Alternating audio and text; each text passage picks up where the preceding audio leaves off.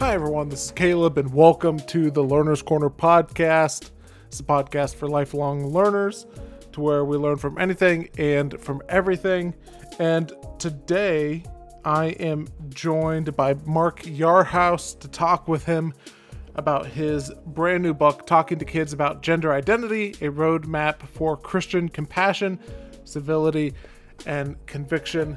And here on the Learner's Corner podcast, we're trying to create a safe place to have difficult conversations, to have conversations that are important, but could just be really difficult to talk with because there's so many different opposing views, and depending on what the other person brings with them, it's just really complex. And sometimes it could be pretty complicated as well. But here in the Learner's Corner, we're wanting to dive into those conversations and try to figure out how we could best love one another, and also what we can learn from each other as well. So if you're on this journey of lifelong learning, please subscribe to my Substack, to where I share resources of some of the different things that I'm currently learning from. And I'm trying to get out of the habit of it, trying to get back to it, but also just trying to figure it out as well. So let me tell you a little bit about Mark, and then we will jump into the conversation. So Mark Yarhouse is the Dr. Arthur P. and Mrs. Jean May Reck Professor of Psychology at Wheaton College, where he also directs the Sexual and Gender Identity Institute. And he is an award-winning teacher, psychologist, and researcher. Dr. Yarhouse has authored numerous books and articles, including the featured white paper on sexual identity for the Gospel Coalition's Christ on Campus initiative as well. And without any further, and he has authored, the book Talking to Kids About Gender Identity, as well as several other books as well. And without any further wait, here is our conversation. One of the reasons why I really wanted to have Dr. Yarhouse on the podcast today is because this topic of gender identity and sexual orientation, this is stuff that isn't going away. In fact, it's going to be topics that have been talked about for a while, and they're going to continue to be talked about for a while. And anything that the wider world, the wider culture is talking about, it's important for us to talk about it too. It's important for us to continue to learn, to grow. And I would argue that our responsibility or at least my responsibility as a follower of Jesus, is to engage in these types of topics, to engage in these types of conversations and learn from people, regardless of whether or not we completely agree with them as well. Because as we're going to find out in this conversation with Dr. Yarhouse, it helps us gain greater empathy. It helps us gain greater compassion as well. And it helps us just have better conversations with people as well.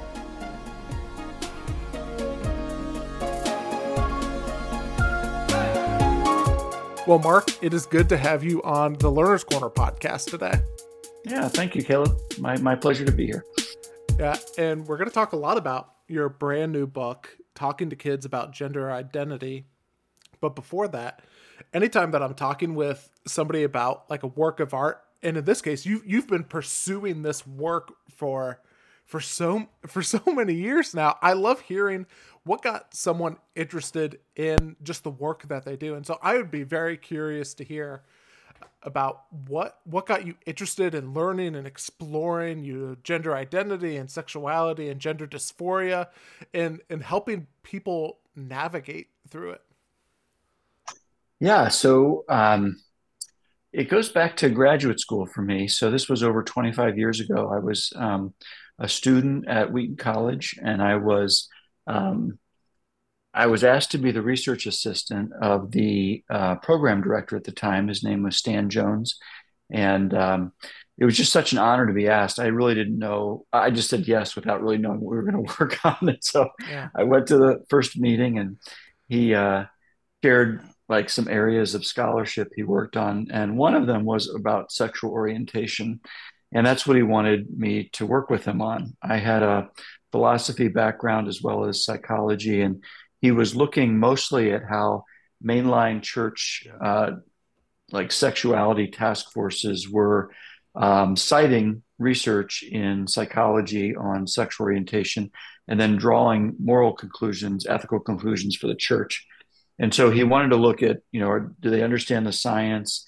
And then what's the logical relationship between the scientific findings and the ethical conclusions that those task forces, were working on. So anyway, I worked with him on that. It became an article and then later a book that we wrote together, my first book, and was really excited to do that project with him.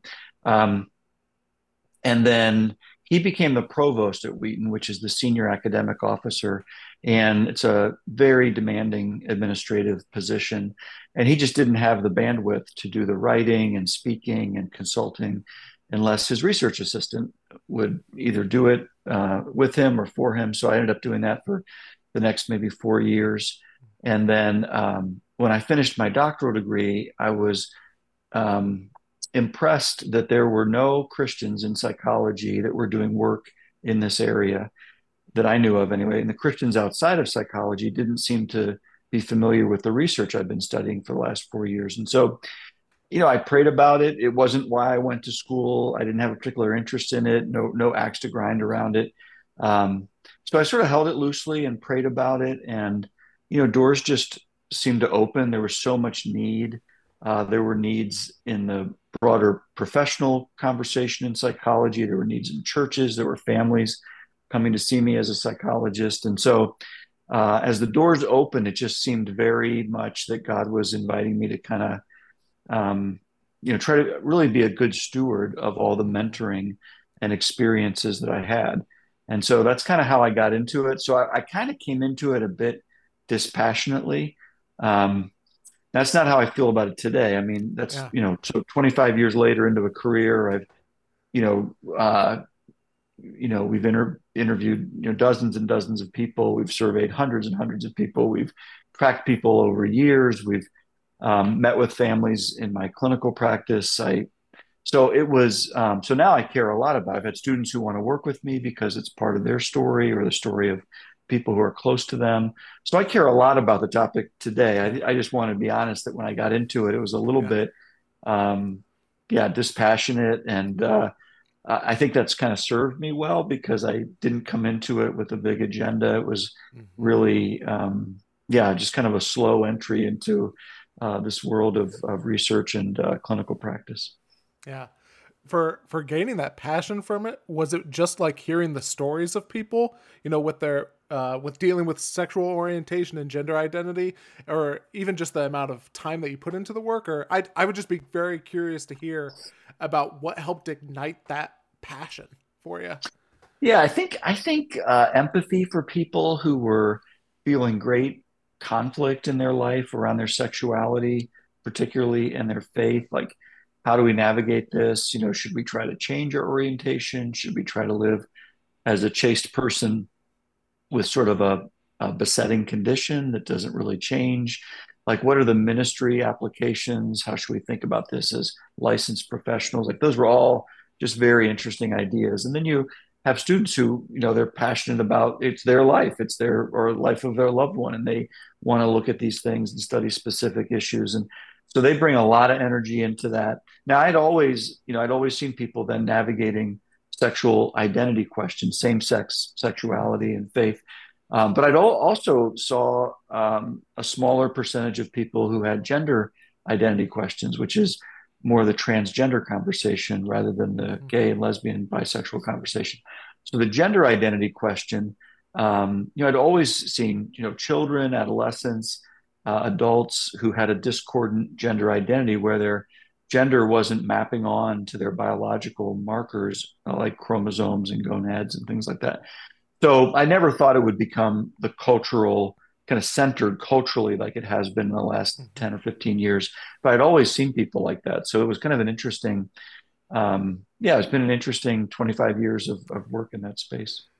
Yeah. What are some of the big shifts around like ideas around gender identity and sexual orientation um, that you've just seen over the last 20? I'm sure that there's so many, but like what's one or two that stand out?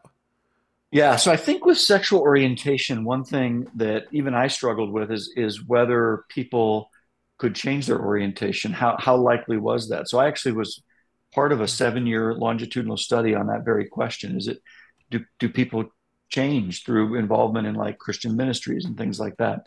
And I sort of looked at the research and said, well, I mean, every study that's ever been published has shown some people have changed, and that was true. But then when you look at the quality of the studies, they could always be improved. They were retrospective. They looked back. They weren't sort of following people moving along the process. They were people who said they changed, looking back, saying, "Here's what I used to be like," and that's not an ideal design. So the study that I was a part of, it's funny. Nobody liked this study. I think of kind of two groups of people who are kind of in the culture wars around this. But the cynical pessimist would say nobody has ever experienced any change, and our study pushed back against that claim because we showed some people did report some statistically significant shifts along a continuum of attraction. But on the other hand, you have what I would call arrogant optimists who would say that anybody who tries hard enough or has enough faith can completely change from categorically 180 degrees from gay to straight. And we weren't showing that either. And so neither group was really happy with our study. And the more that I looked at our data, I actually felt like what we were reporting were largely changes in behavior and identity. Because if you go to a ministry, Mm-hmm. as a Christian convicted about your sexuality, the first thing you're going to change is your behavior. I want to stop doing this. And Mm-hmm. then the second thing, the ministry says, well, stop talking about yourself or thinking about yourself as gay. Don't use identity labels. And so I think those are some fundamental changes people make. But whether they change the underlying orientation or not, I think our study is a little bit difficult to interpret that way because all of the gains that were made were like in the first year, and then they were just maintained over the next 6 years. But if you were thinking of orientation change, you would think of it as gradually changing over 6 or 7 years. That first year of change would be behavior, would be identity, not underlying orientation. So I began to really think about that study a little bit differently because of that. So that's one area.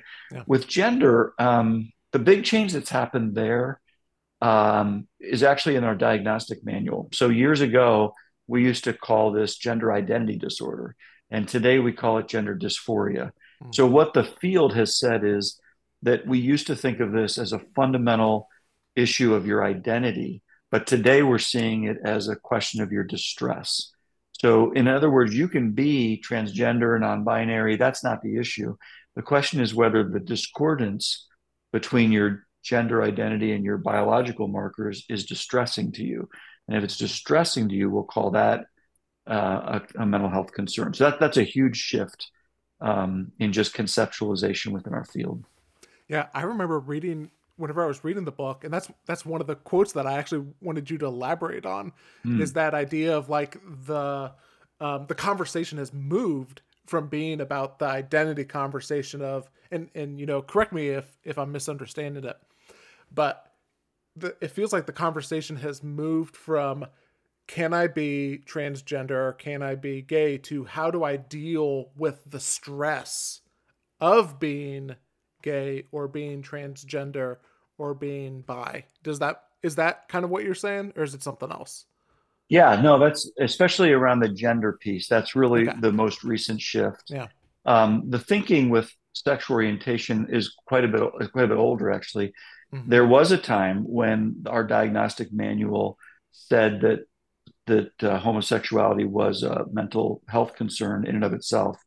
And then in the what I guess the 70s, it became it's a mental health concern if it's distressing to you. So it's called Mm-hmm. ego dystonic homosexuality, and then ultimately it was removed entirely. So in a sense, what you're seeing with gender and gender dysphoria is running parallel behind, but kind of next to. It's a different argument. It's a different phenomenon, but it's several years later, but a very similar trajectory. Let me put it that way. Mm-hmm. The other thing, and I think you might have alluded to it a little bit in there, um, but especially around conversations around gender, there's a lot of um, there's a lot of disagreement around it too. Like Yeah. they're like we're still working through and still processing it. Can you talk to me a little bit just about like the nature of the disagreement around gender, and then how does like the average I know that you wrote this book for parents, but I even think of like ministry leaders, the person who's going through gender dysphoria. Talk to me about how do you even figure that out whenever the experts are still trying to figure it Yeah. out. Yeah. Yeah. In another book, I wrote about how I feel as a psychologist, like I'm in an airplane that needs work on its engine, but we're like at 30,000 feet trying to sort of work on it, and we need to land and get a hangar and sort of park the airplane and work on it. And there just doesn't seem to be time. It's just so urgent for people, which I completely understand. I don't mean to be insensitive to that, but yeah, the debates are, one debate, just to pull one out of the sky, is whether if you diagnose gender dysphoria in childhood, does it ever just resolve on its own? So it's called the persistence desistance debate. And so about 12 studies that have been conducted would show that between 60 something percent and 90 something percent of children who are diagnosed or maybe subthreshold, just under the diagnostic criteria for gender dysphoria, that it seems to resolve on its own an average of about 75% of the time across those 12 studies. So that idea that it would desist is really intriguing. And that a small percentage of people, young people, it will persist into late adolescence, early adulthood. Well, there's a number of people in my field who would really push back against that and say that we've misclassified those children. Those so-called desisters were never transgender to begin with. So it's kind of like you were following apples and oranges. And so as you tracked over time, you had real transgender people. You called them persisters, but they were the real ones all along.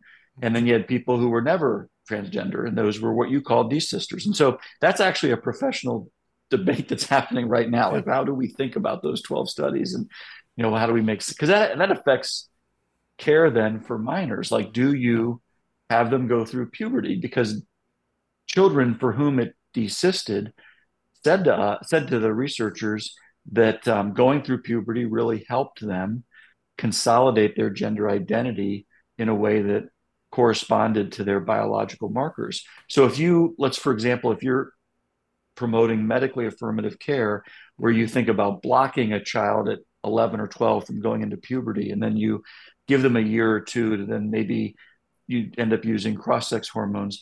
Well, blocking keeps them from going through puberty in their natal sex. And so do they really ever get to explore their whole natal sex before you've made the decision to medically transition them? So it has the persistence desistance debate is actually tied very much to another debate, which is, do you promote medically affirmative care for minors Mm-hmm. as the best, gender affirmative care that's out there? And so that becomes you even see states, legislating against medically affirmative care on behalf of minors. Let's protect minors from those steps. And then you have, of course, mental health organizations, mainstream organizations, writing amicus briefs to say, don't pass that legislation. We need to Yeah. protect these kids and let them have medically affirmative care. So yeah, those two debates right there are just two to pull out of the sky and say that Yeah. there's two, for example. Okay, those are two Yeah. big debates. Yeah. Talk to me about how, like, again, going back to the parent, the person who maybe has somebody who's struggling with gender identity, or even somebody, or I guess the the person who is maybe the parent of a child who's struggling with gender identity, or maybe someone is struggling with gender identity, or maybe you just care about somebody who's struggling with gender identity. Yeah. Talk to me about, like, because in topics like this, I know that there isn't like the easy, do one, two, three, and everything's gonna be okay.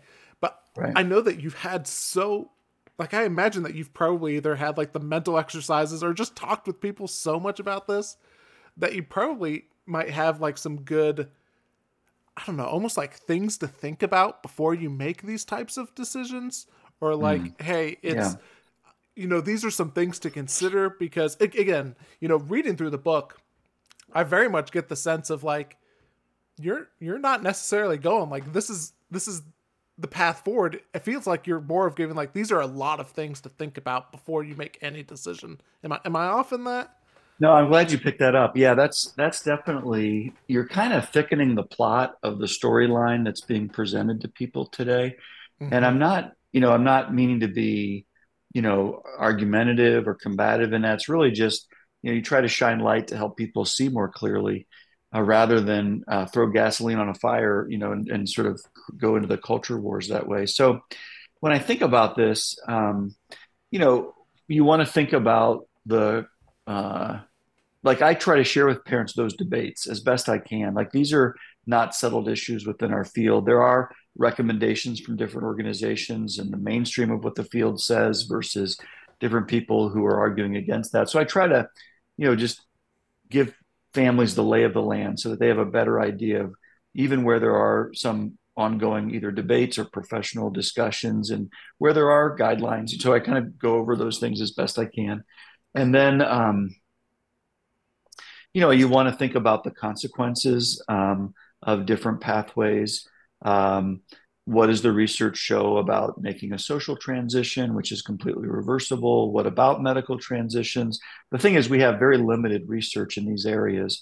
So maybe a handful of studies, like on like, I mean, social transition piece, you have more research on that. The medical Mm-hmm. over time, you don't have like 30 years of following teenagers who use cross-sex hormones for the next 30 years. I mean, and then some things we do know are going to be an issue, like the risk to a teenager's fertility is a huge issue.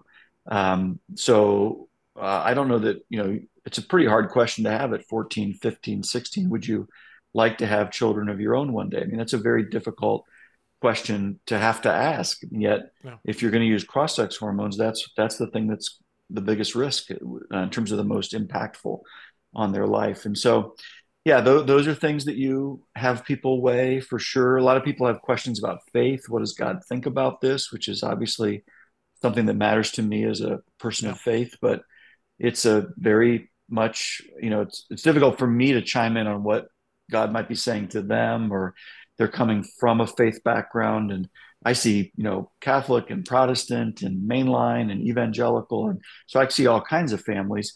So a lot of what I do is kind of direct them back to the spiritual resources within their faith community, because it's hard for me to tell them exactly, well, here's what the Catholic Church teaches, or here's what Yeah. Methodists say. So I think you have to be kind of careful with that as a psychologist. And that's another good point, is that I'm functioning as a public psychologist. I'm Yeah. licensed in my state.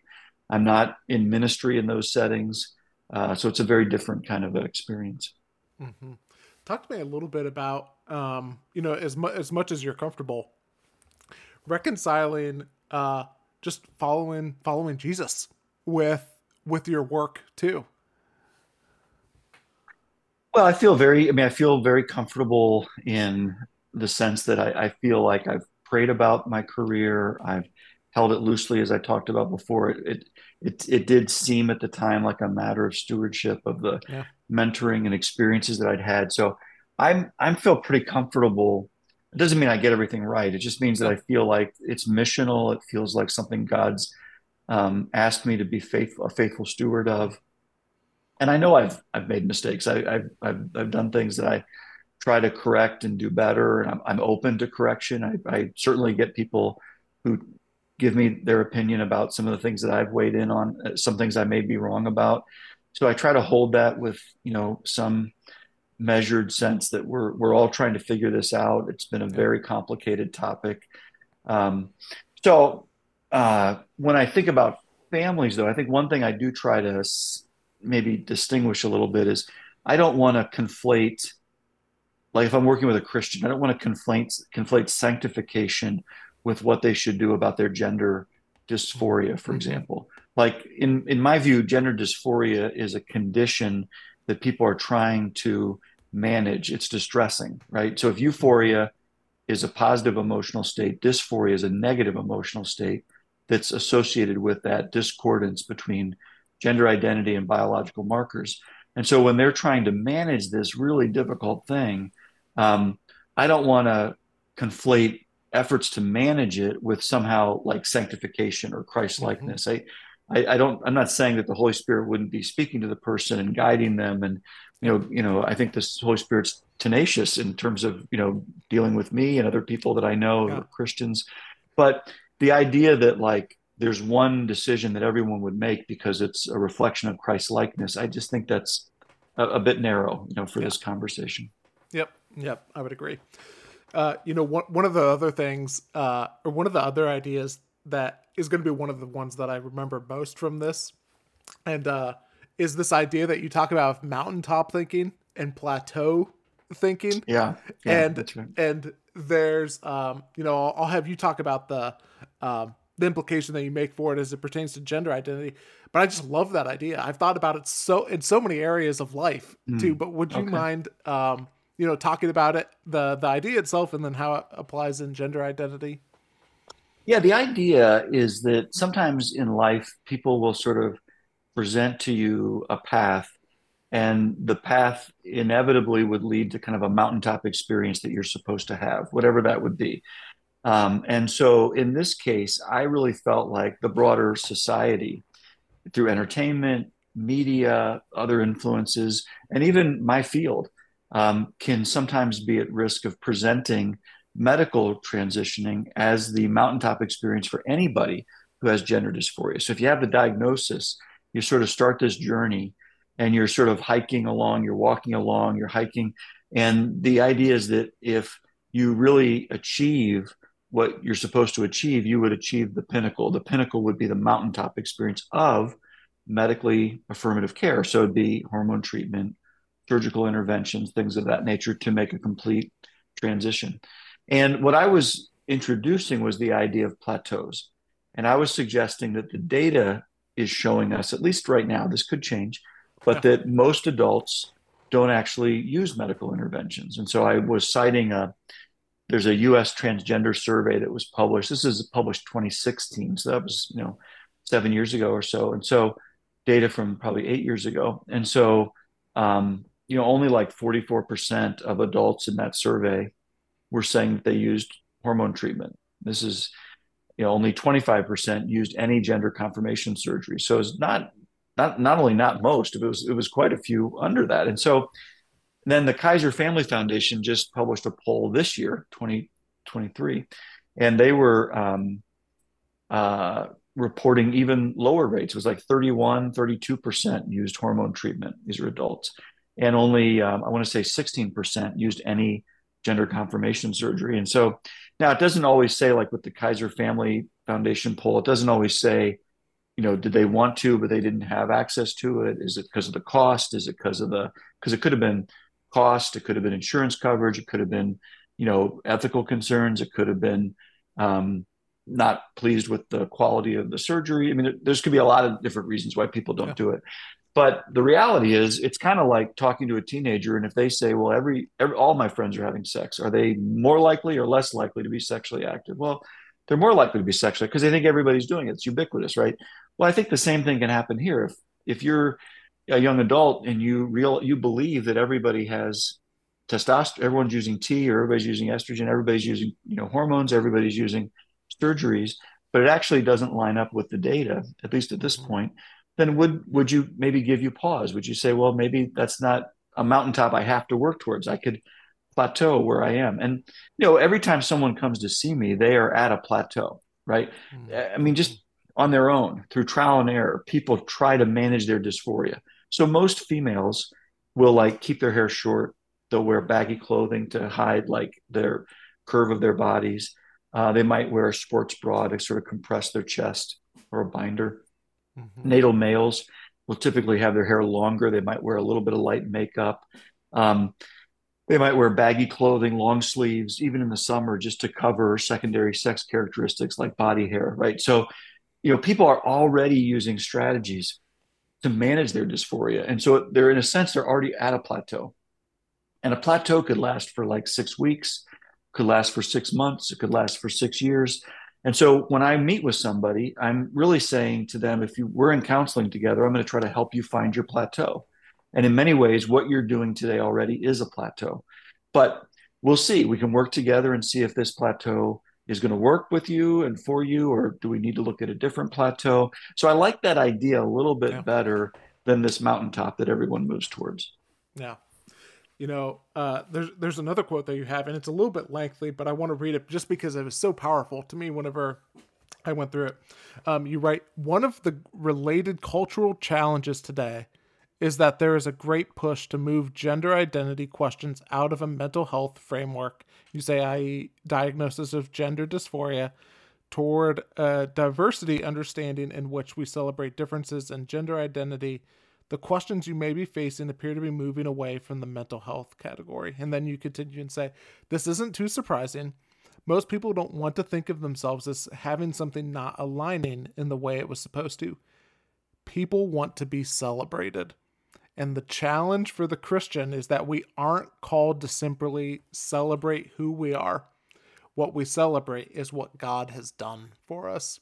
Would you Hmm. mind just elaborating and just unpacking that quote just a little bit more?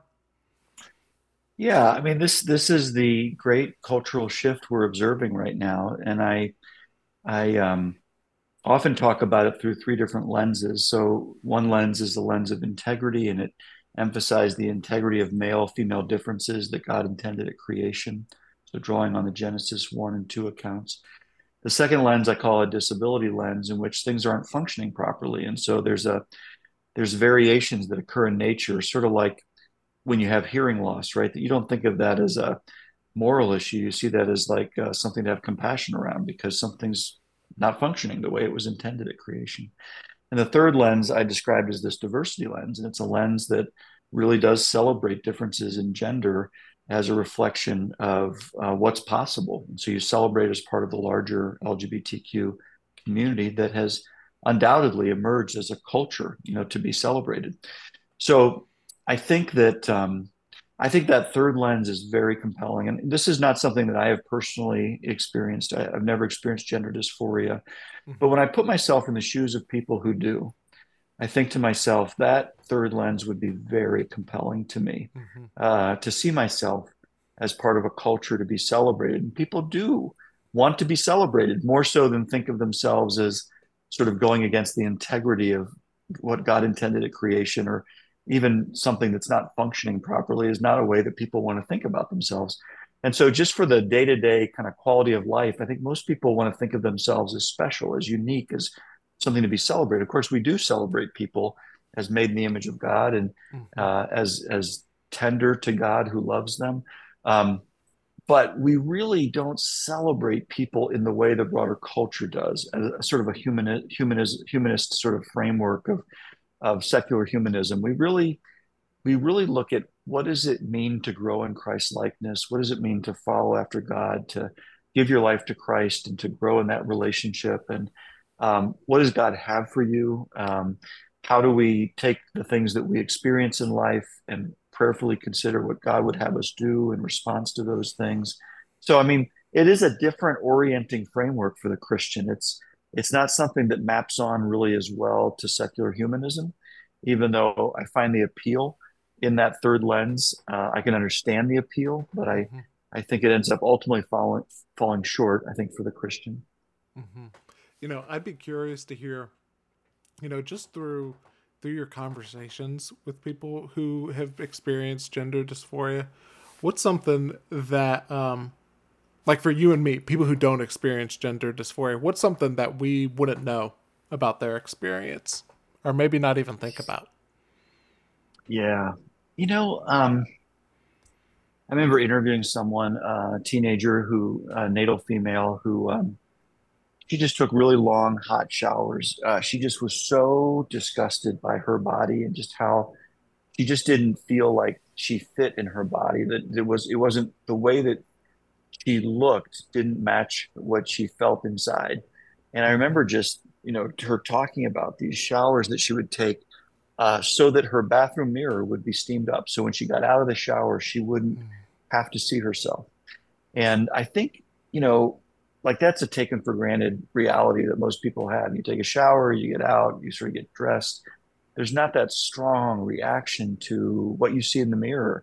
as something that doesn't match what you feel inside. That so this is why, a lot of people in my field argue for hormone treatment, is that what it can do in the redistribution of fat and things like that, and muscle tone and things like that, is that it can help with what's called appearance congruence. So that the person starts to see in the mirror something that matches better what they say that they're experiencing internally. And Hmm. so again, I'm not arguing for that. I'm not commending it. I'm just saying that to understand what that's like, it's Yeah. like, oh man, I've never looked in the mirror and thought to myself that what I'm seeing doesn't match how I Hmm. know myself to be as a man, right? So, Mm. wow, that's just very powerful to hear someone say that. Yeah. Um, I kind of want to I want to turn the corner and kind of talk about for those of us who have somebody who's struggling with gender dysphoria, Yeah. and kind of some of the things that we can do and show love to them. But before that, is there anything else just about before we turn the corner to how we can best express love to people? Is there anything else that you want to make sure that we talk about in regards to gender dysphoria or understanding it or anything like that? Well, I mean, we don't really understand what causes it. So when people often ask me what makes people transgender, those type of things, we don't really have good research that explains the phenomenon. I do think the phenomenon exists across cultures and throughout history.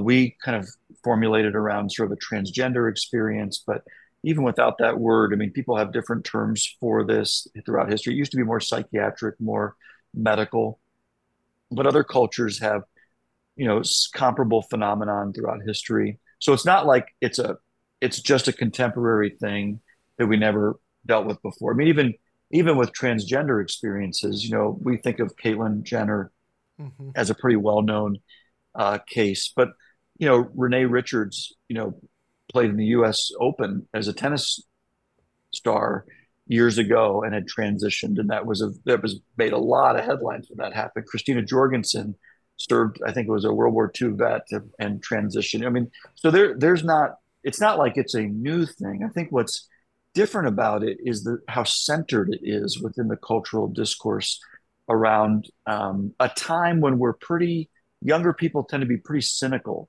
about sources of authority, about what the church teaches. And one of the main things the church teaches is norms around sexuality and gender. And so Mm-hmm. we have this kind of cynicism towards organizations, the finance industry, banking, churches, education, all these different things are sort of being called into question and sort of challenged and deconstructed. So I'm not surprised, I guess, that we're challenging the reality of gender and having that tethered to biological sex. Um, but there is a sense in which, man, we are questioning kind of everything that's kind of an obvious thing that other societies hadn't really fundamentally questioned, and so that's definitely a flag, I think, for us to think about. And I would say, so we don't really know what causes it, but I do think it is a widespread experience historically, culturally. Um, a lot of people ask about whether it's social contagion. Is it like a virus that's being passed along? We learned a lot about viruses under COVID. Mm-hmm. Is it like that, but it's passed along socially? And that's a good question. That there are definitely elements of this that seem like that, but what people are doing is they're using language that was really well researched in the eating disorder literature, and eating disorders are one of the most culturally bound syndromes we have in our mental health world, meaning they're tied to how culture views body weight, shape, and size, and standards of beauty and attraction, and that's communicated a lot through entertainment and media. And so what we know from that lines of research with eating disorders is that adolescent females are in particular vulnerable to those messages, and it can contribute to and maintain eating disorders, messages about body weight, shape, and size, things like that. And so um, those things can be passed along within peer groups and really affect especially adolescent females. And so that's been studied as social contagion.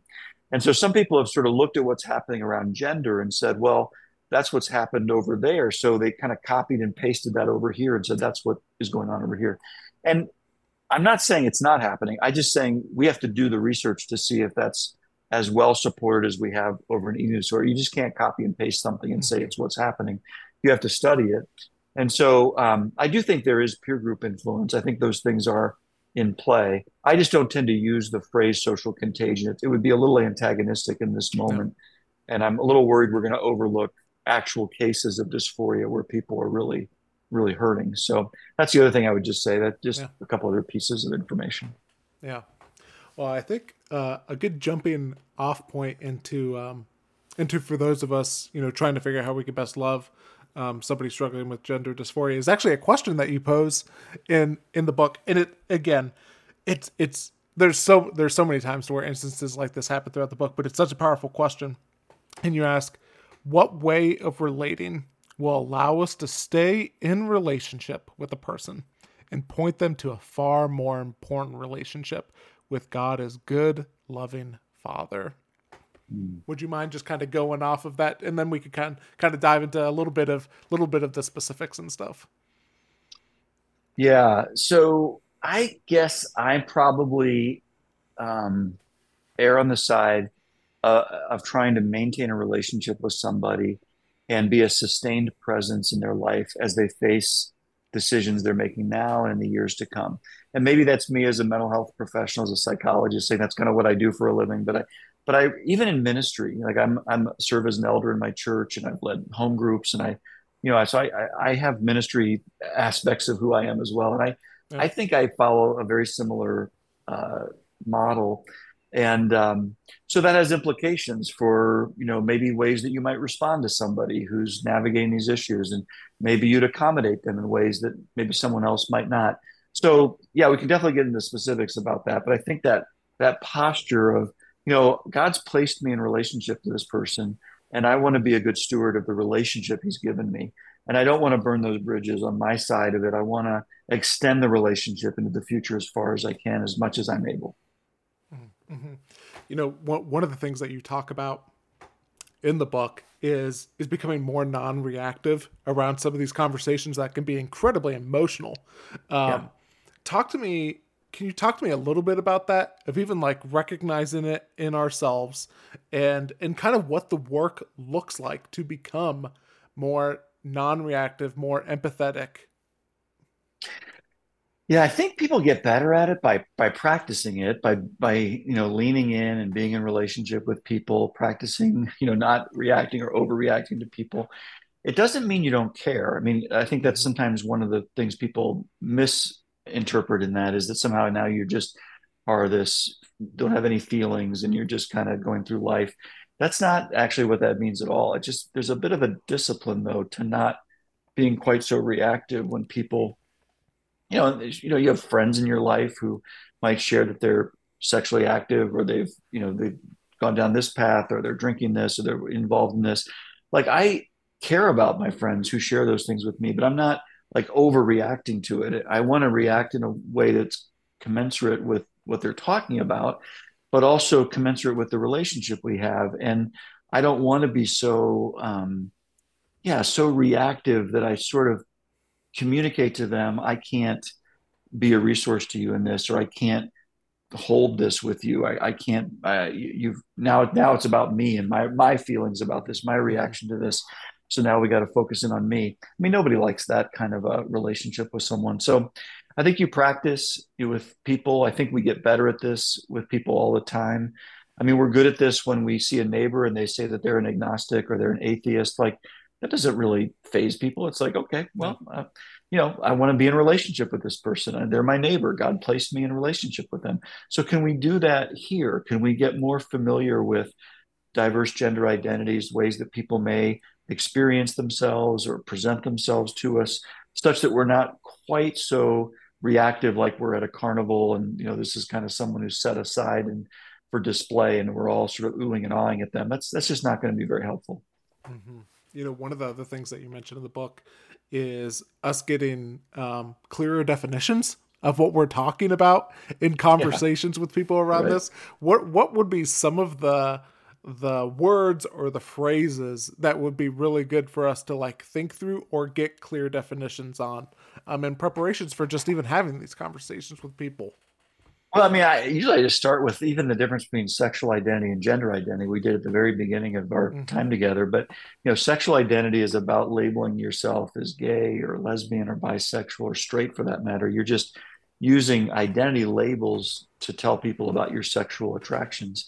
But gender identity is really about how you experience yourself as a man or a woman or a boy or a girl or a different experience of gender than that. And so, first of all, you want to make sure you're talking about the right thing. We're talking about gender identity.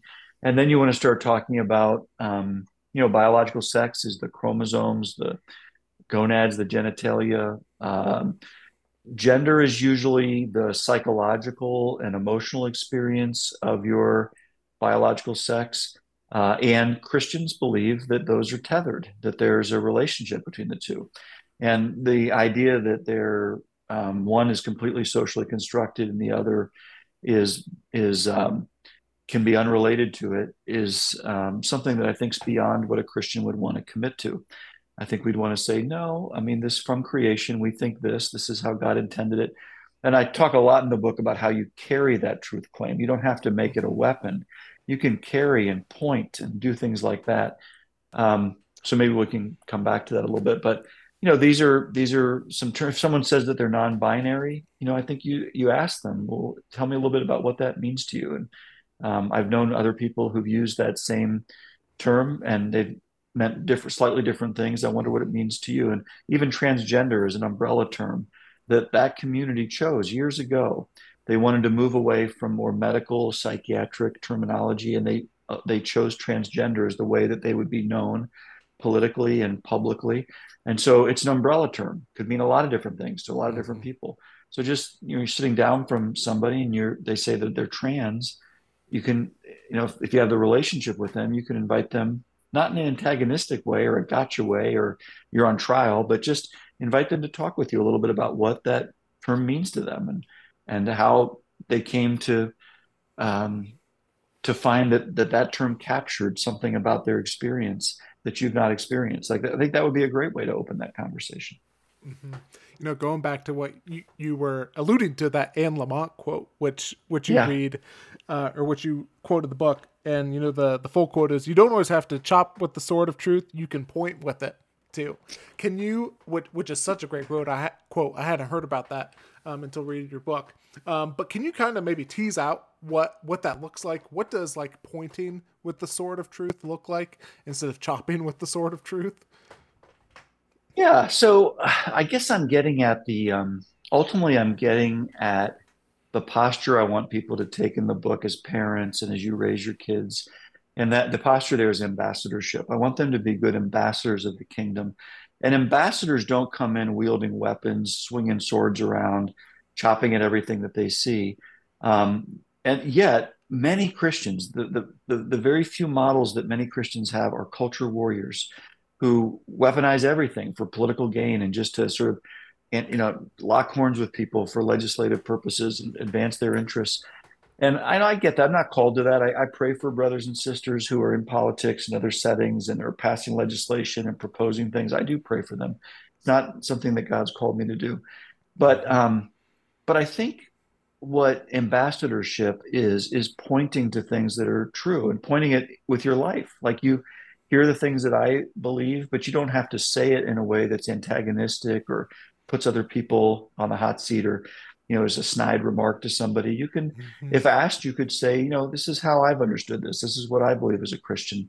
That, like when I said that gender is tethered to biological sex and that from creation that's how we understand. That doesn't mean that there aren't experiences outside of what God intended. Those things Hmm. happen too. We live in a fallen world that's being redeemed. I wouldn't be surprised to know that there's experiences outside of what was originally intended. I think that all of our experiences are outside of what was originally intended. Yeah. So so I think Christians could appreciate that, but still hold some things to be true and hold them with civility in relationship to people who disagree with you, and then compassion through empathy towards a condition that you've never experienced yourself. So that's kind of where I go with these three C's of ambassadorship is conviction, civility, and compassion. These are the Hmm. characteristics of a good ambassador of God's kingdom to the world around you. And the world around you is increasingly unfamiliar. with Christian categories and teachings and doctrines. And so you can't expect your neighbor, your coworker, to have an understanding of the way that you think about these things. So now you're in a position that's not typical historically for Christians in the US to have to explain basic things about how you understand sex and gender, but you don't have to be angry about that and antagonistic about that. You can point to those truths with your life, with your relationship with them. You can point to the relationship you have with a good and loving father who loves you and has a plan for your life. Like there's a lot of ways that you kind of do that throughout day to day life. Yeah, you know another great point which you make in the book is to not have or don't give into the pressure to have every conversation in one conversation too, which I think Mm-hmm. is which is so incredibly helpful. I think of so many areas to where we feel the pressure to do that. Get the whole thing Yeah. out. Yeah, that's right. Uh, Yeah.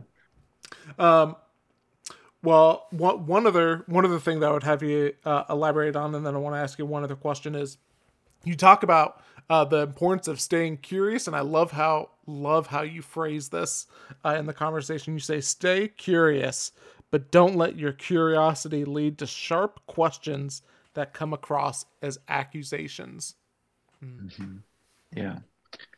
Yeah, curiosity is a great posture to take towards people who have different experiences than you. And there's ways to phrase those questions. I try to give a lot of examples in the book of how to show curiosity. Sometimes people can be curious, but be kind of snide Mm-hmm. and sarcastic and things like that. That you're just burning the bridge of relationship that you have an opportunity to be a better steward of. So I invite people to be gentle with those questions, curious, asking good questions. Like I've gave a couple of examples already, but how did you come to discover that about yourself, or how did you come to find that that word captures how you experience yourself? And or if they're asking for use of a different name and pronouns, how have you found that to be helpful to you over the last several months? I mean, you can just be curious without deciding what you're going to do about that. Like, are Yeah. you going to use names and pronouns? Well, you don't have to decide at this moment in the coffee shop you're talking to this friend. You can just invite them to tell you a little bit more about how they got there. That would be a great place to start. Yeah. Well, I know there's a lot of other things that we could talk about in the book. Is there anything else that you want to make sure that we mention in regards to anything that we've talked about, or yeah, just anything top of mind that you want to make sure that we talk about and cover? I think I've covered. So I think the two extremes that I didn't mention that I'm trying to avoid. I've Mm-hmm. kind of talked a little bit about culture warrior uh, mentality, and that gets a lot of play in entertainment and media, and there's more examples of that.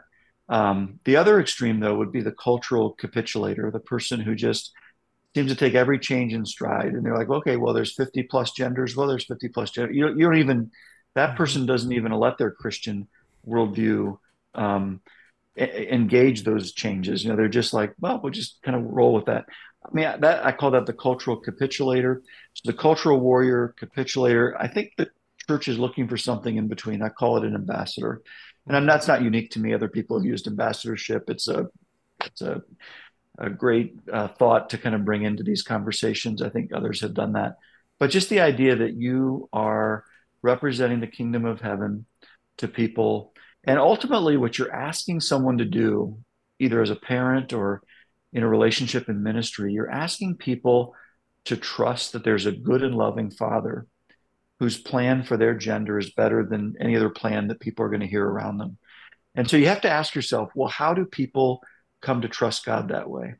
And I think the way people come, I mean, this is something that everybody can ask.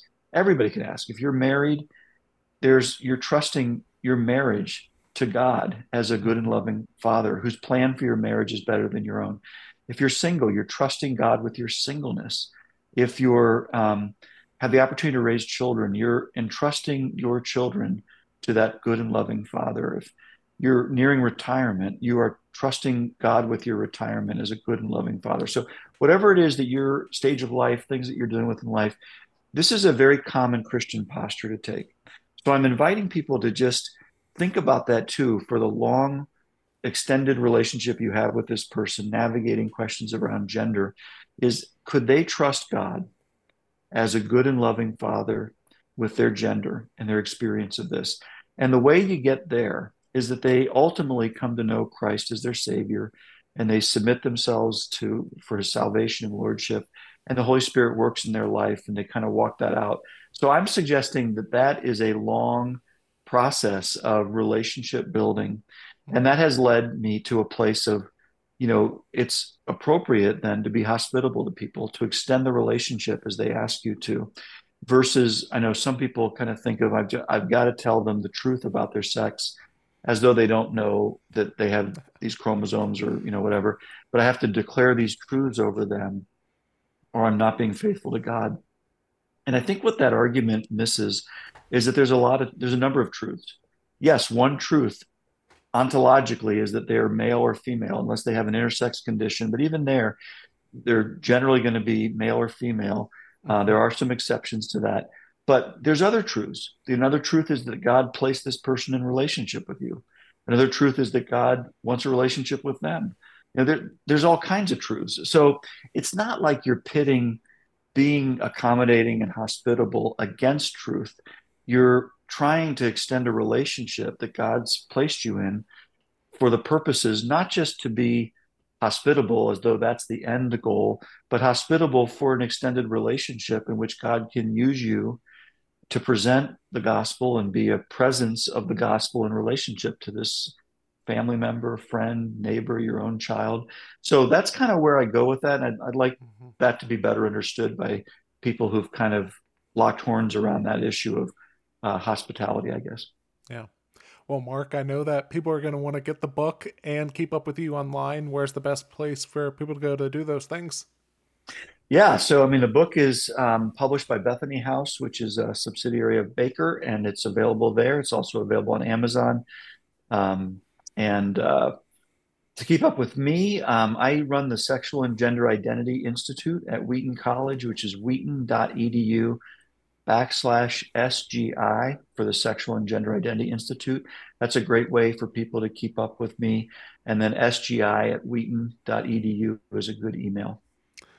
Awesome. Well, Mark, thank you so much for being on the podcast today. And just thank you for doing the work and for sharing it with us today. Yeah, thank you, Caleb. I really enjoyed this time to talk with you.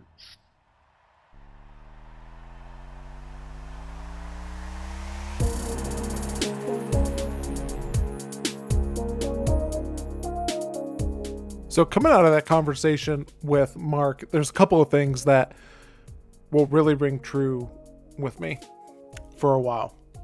The first one is what we were talking about with mountaintop and plateau thinking, and just realizing how many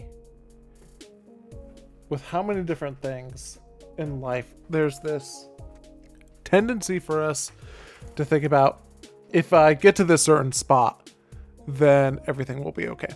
If I reach this mountaintop, if I accomplish this goal, then everything is going to be all right. But rarely is that the case. Because sometimes it's not as good as what we think. And other times that doesn't solve all of our problems either.